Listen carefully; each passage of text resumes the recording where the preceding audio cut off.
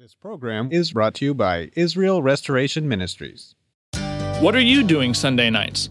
Come join Friendship with God radio Bible teacher Tom Cantor of the Friendship with God Fellowship Church every Sunday night at 5:30 p.m. at The Vine at 9336 Abraham Way, Santee, California.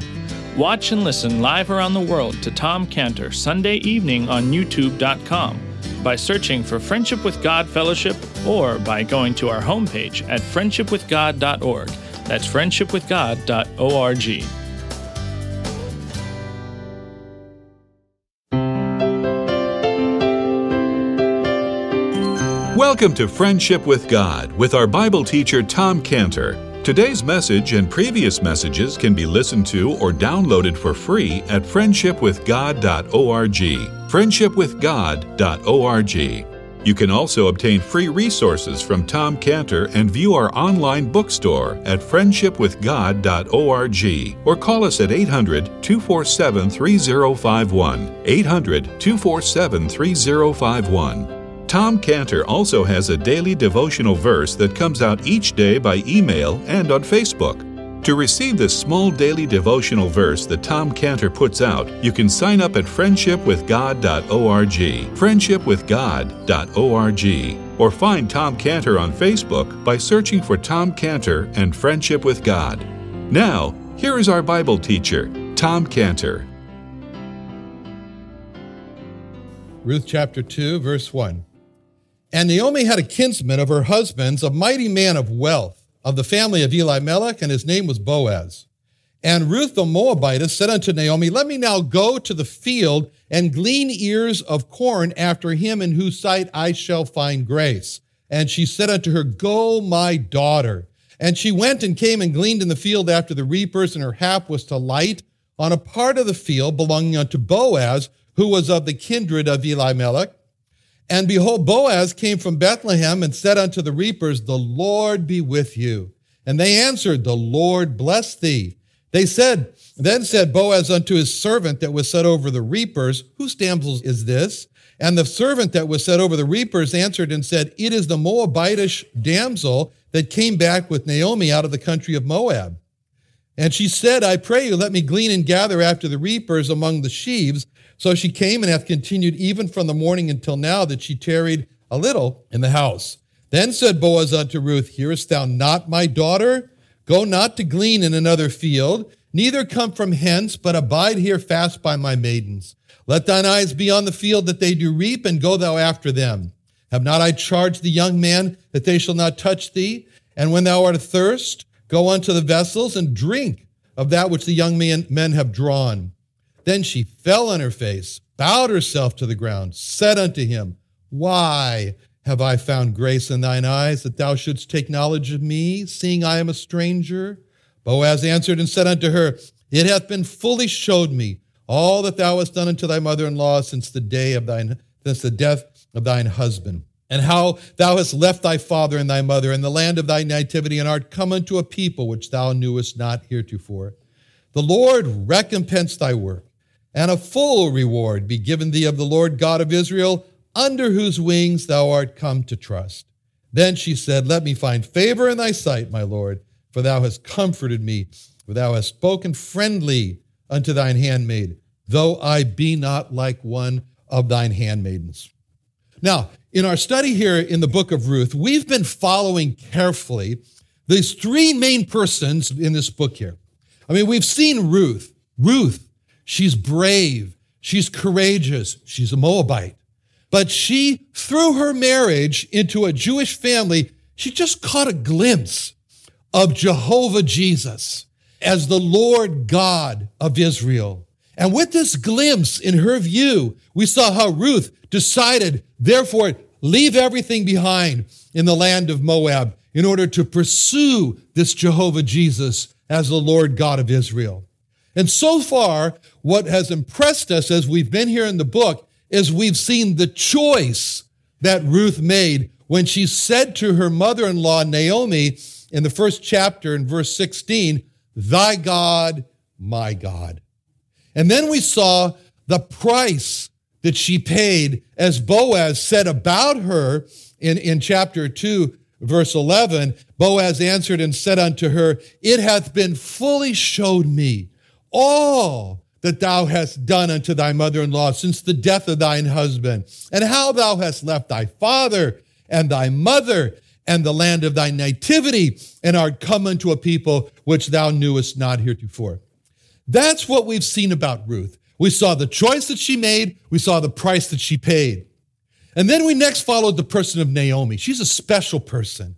This Jewish mother who left the land of Israel. She left the people of Israel, and she went for food in the land of Moab, where she hoped to just gain. And we saw that instead of gaining in the land of Moab, Naomi lost in the land of Moab there. She lost her husband in the land of Moab. She lost her 2 sons in the land of Moab. She lost her possessions in the land of Moab. She was reduced to nothing.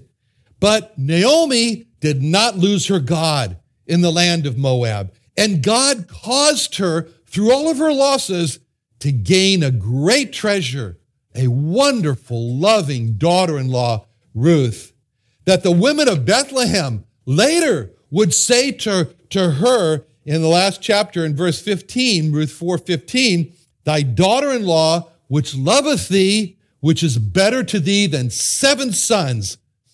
But we saw how Naomi let her problems so overwhelm her that she ignored Ruth, and she didn't recognize how rich she was with Ruth as her daughter-in-law. And we saw this epitome of Naomi's grief when she changed her name from Naomi, which means pleasantness, to Mara, which means bitterness, when she said in the first chapter there in verses 20 through 21, she said unto them, the people of Bethlehem, call me not Naomi, call me Mara, for the Almighty hath dealt very bitterly with me. I went out full, the Lord hath brought me home again empty. Why then call ye me Naomi, seeing the Lord hath testified against me, and the Almighty hath afflicted me? Those were strong accusations that Naomi brought against God. I mean, she was accusing God of dealing very bitterly with her. She was accusing God of bringing her home empty. She was accusing God of testifying against her and afflicting her. And so as we saw all this in Naomi, we concluded how Naomi, when we looked at all this, we thought to ourselves, oh boy, you've got a lot to repent of. Yeah, I mean, you have a lot to say you're sorry to Ruth, which she will.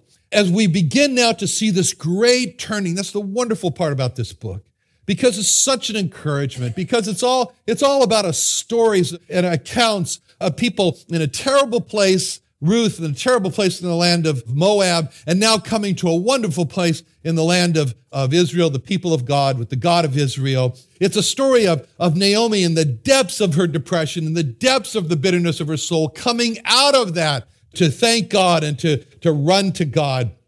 It's wonderful. And so we saw that Naomi had pushed Ruth away in the first chapter, verse 15, when she said, behold, thy sister-in-law has gone back unto her people and to her gods. Return thou after thy sister-in-law.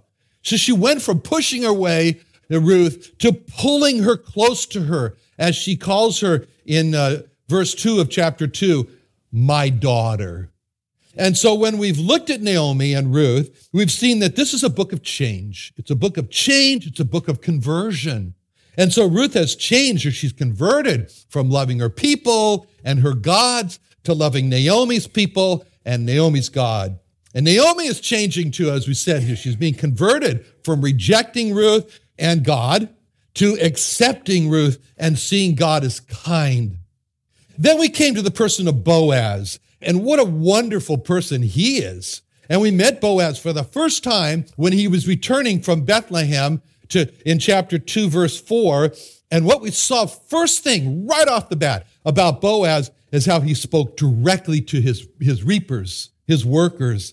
And he had a foreman that was over them, but no, Boaz speaks directly to them. And it's what he said that impressed us, because the first words out of Boaz's mouth was not about how's the work going. It wasn't anything to do about work. We saw in verse 4, the first two words out of the mouth of Boaz was, "And behold, Boaz came from Bethlehem and said unto the reapers, the Lord, the Lord, the Lord be with you." The Lord. We just imagine a little bit, we just see in our mind's eye here, this worker's seeing Boaz. They've seen him coming. Here he's coming. We see that's Boaz over there. He's coming from Bethlehem. And they're wondering, what's the owner going to speak about first? The landowner, is he going to want a report of the work? How much work was accomplished while he was away in Bethlehem? We want to know what problems that we've encountered and how we solved them. Is he going to want to know a projection report on how the harvest is going, when it's going to be completed, how much yield there's going to be from the harvest? But the first words out of Boaz's mouth that his workers hear, it shows what was on the mind of Boaz. They listened carefully for the first words, nothing other than the Lord. And when he said that, everyone knew, yes, Boaz was a busy businessman, and he had a lot of work on his mind. He had a lot to get done with his field, but with all of his business, Boaz's business was not what was first and foremost on his mind. First, foremost was the Lord.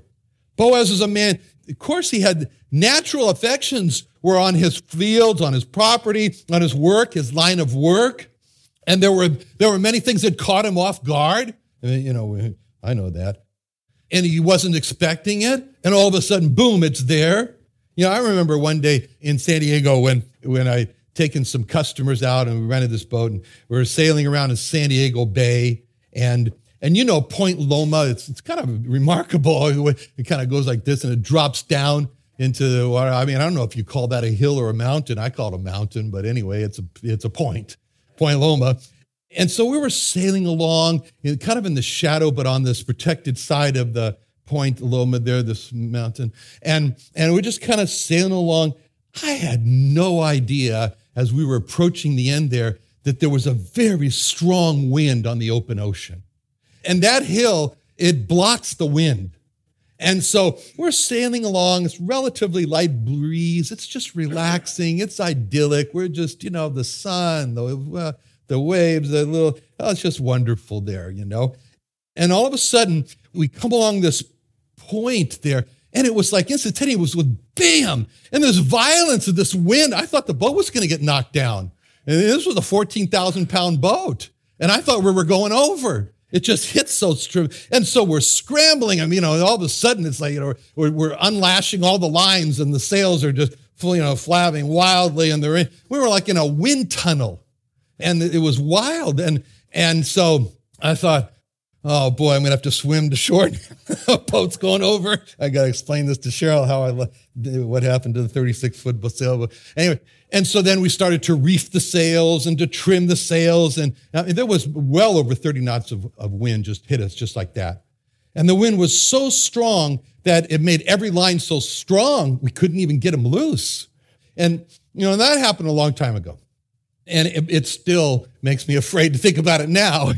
And because it came as such a shock. It was so unexpected. We had no idea that hill there, or mountain, whatever you call it, was blocking all of this, was protecting us from this wild gale.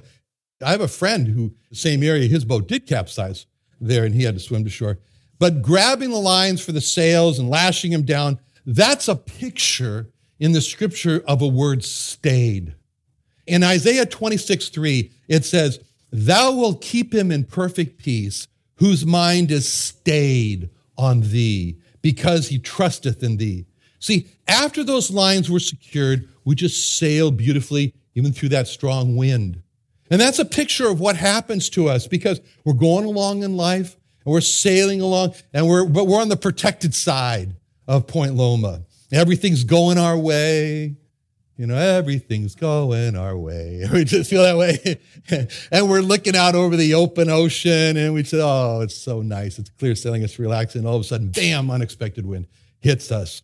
And the first priority, secure the lines. And that's why God says, first priority, you will keep him in perfect peace, whose mind is stayed on thee because he trusted thee. Those lines had to be stayed, and then we could sail along. That's a picture when we're hit with all kinds of troubles at one time. It disturbs our minds, and we always see is flying lines all over the place. And that's the time for us to stay ourselves on the Lord Jesus Christ. Dwell on who he is. Think about what he's done for us.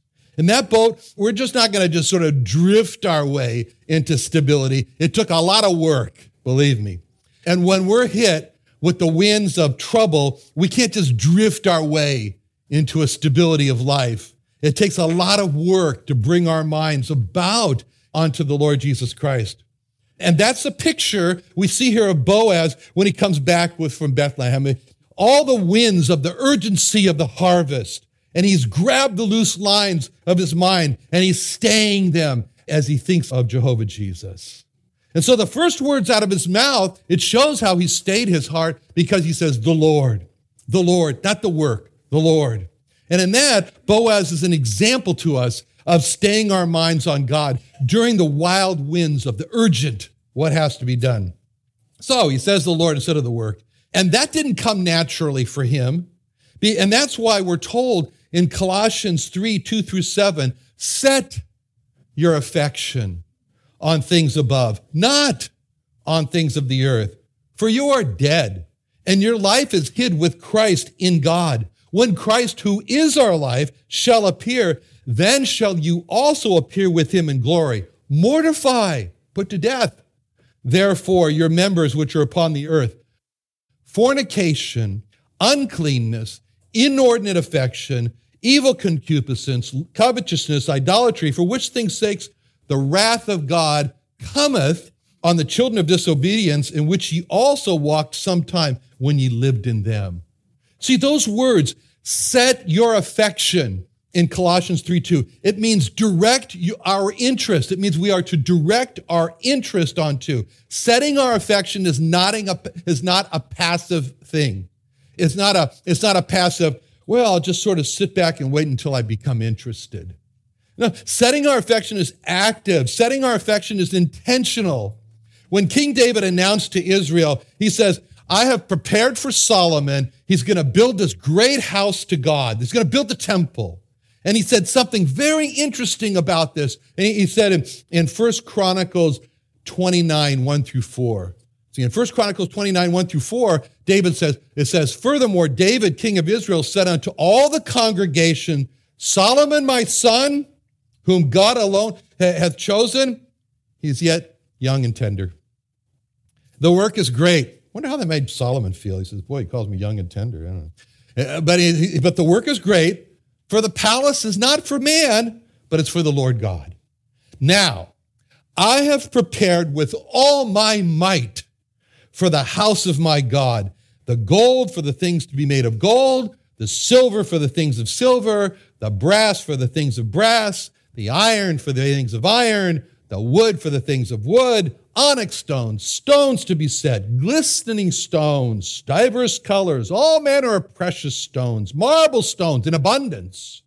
Moreover, because I have set my affection to the house of my God, I have of mine own proper good of gold and silver, which I have given to the house of my God, over and above all that I have prepared for the holy house, even 3,000 talents of gold, of the gold of Ophir, and 7,000 talents of refined silver to overlay the walls of the houses withal. That's a tremendous amount of gold and silver, brass, iron, and so forth.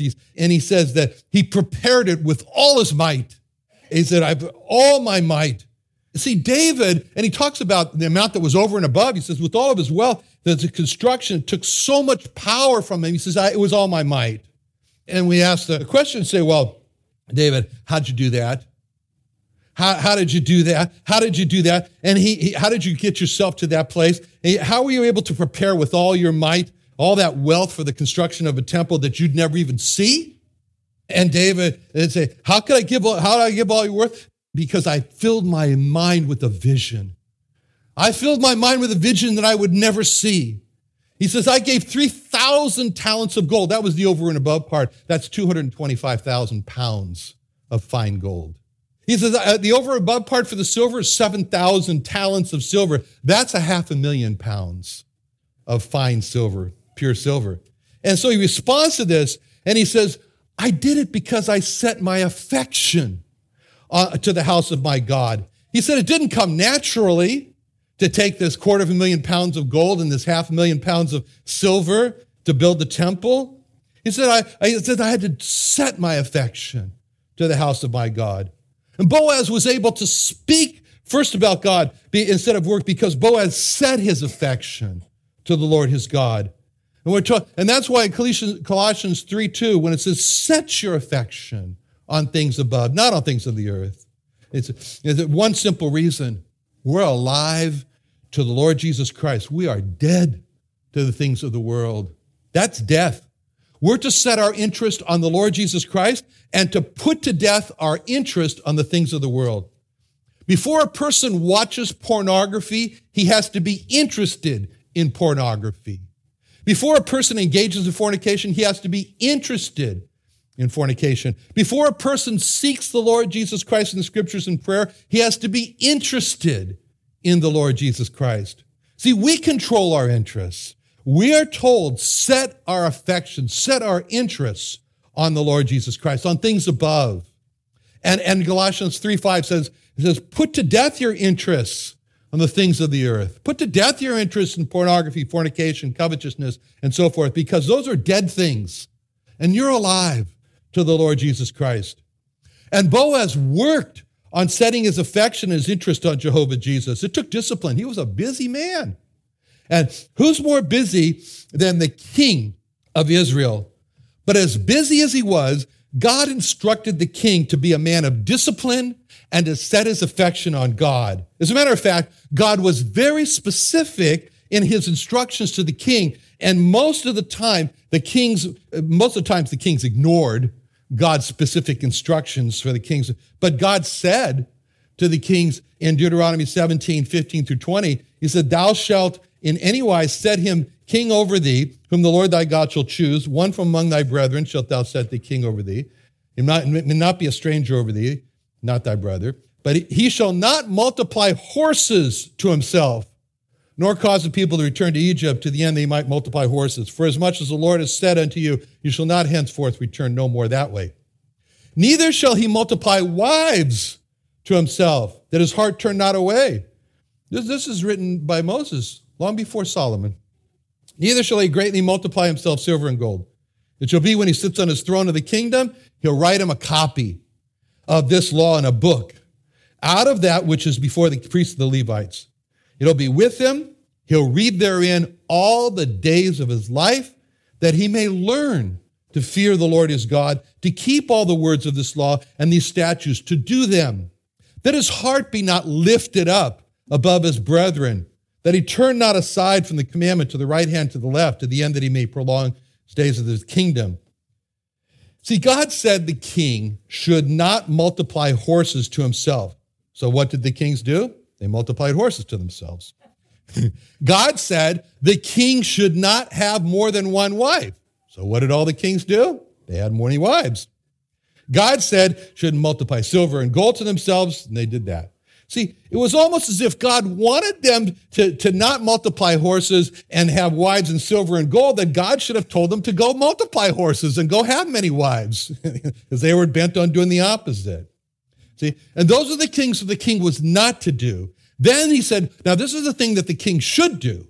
And he said, and when he sits on his throne, he says, he gets him a pen, quill, and he starts copying.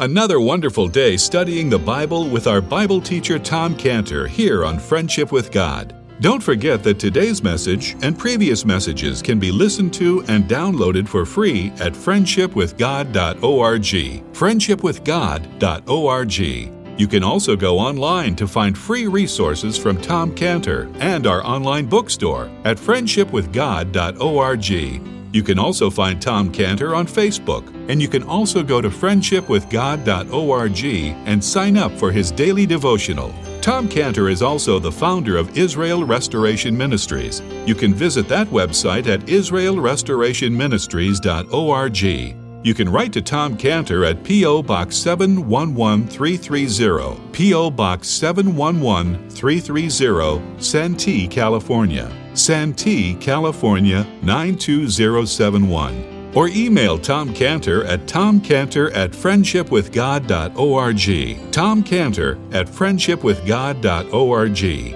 Or for more information about Tom Cantor and Friendship with God and Israel Restoration Ministries, call us at 800-247-3051. What are you doing Sunday nights? Come join Friendship with God radio Bible teacher Tom Cantor of the Friendship with God Fellowship Church every Sunday night at 5:30 p.m. at The Vine at 9336 Abraham Way, Santee, California. Watch and listen live around the world to Tom Cantor Sunday evening on YouTube.com by searching for Friendship with God Fellowship or by going to our homepage at friendshipwithgod.org. That's friendshipwithgod.org. This program was brought to you by Israel Restoration Ministries.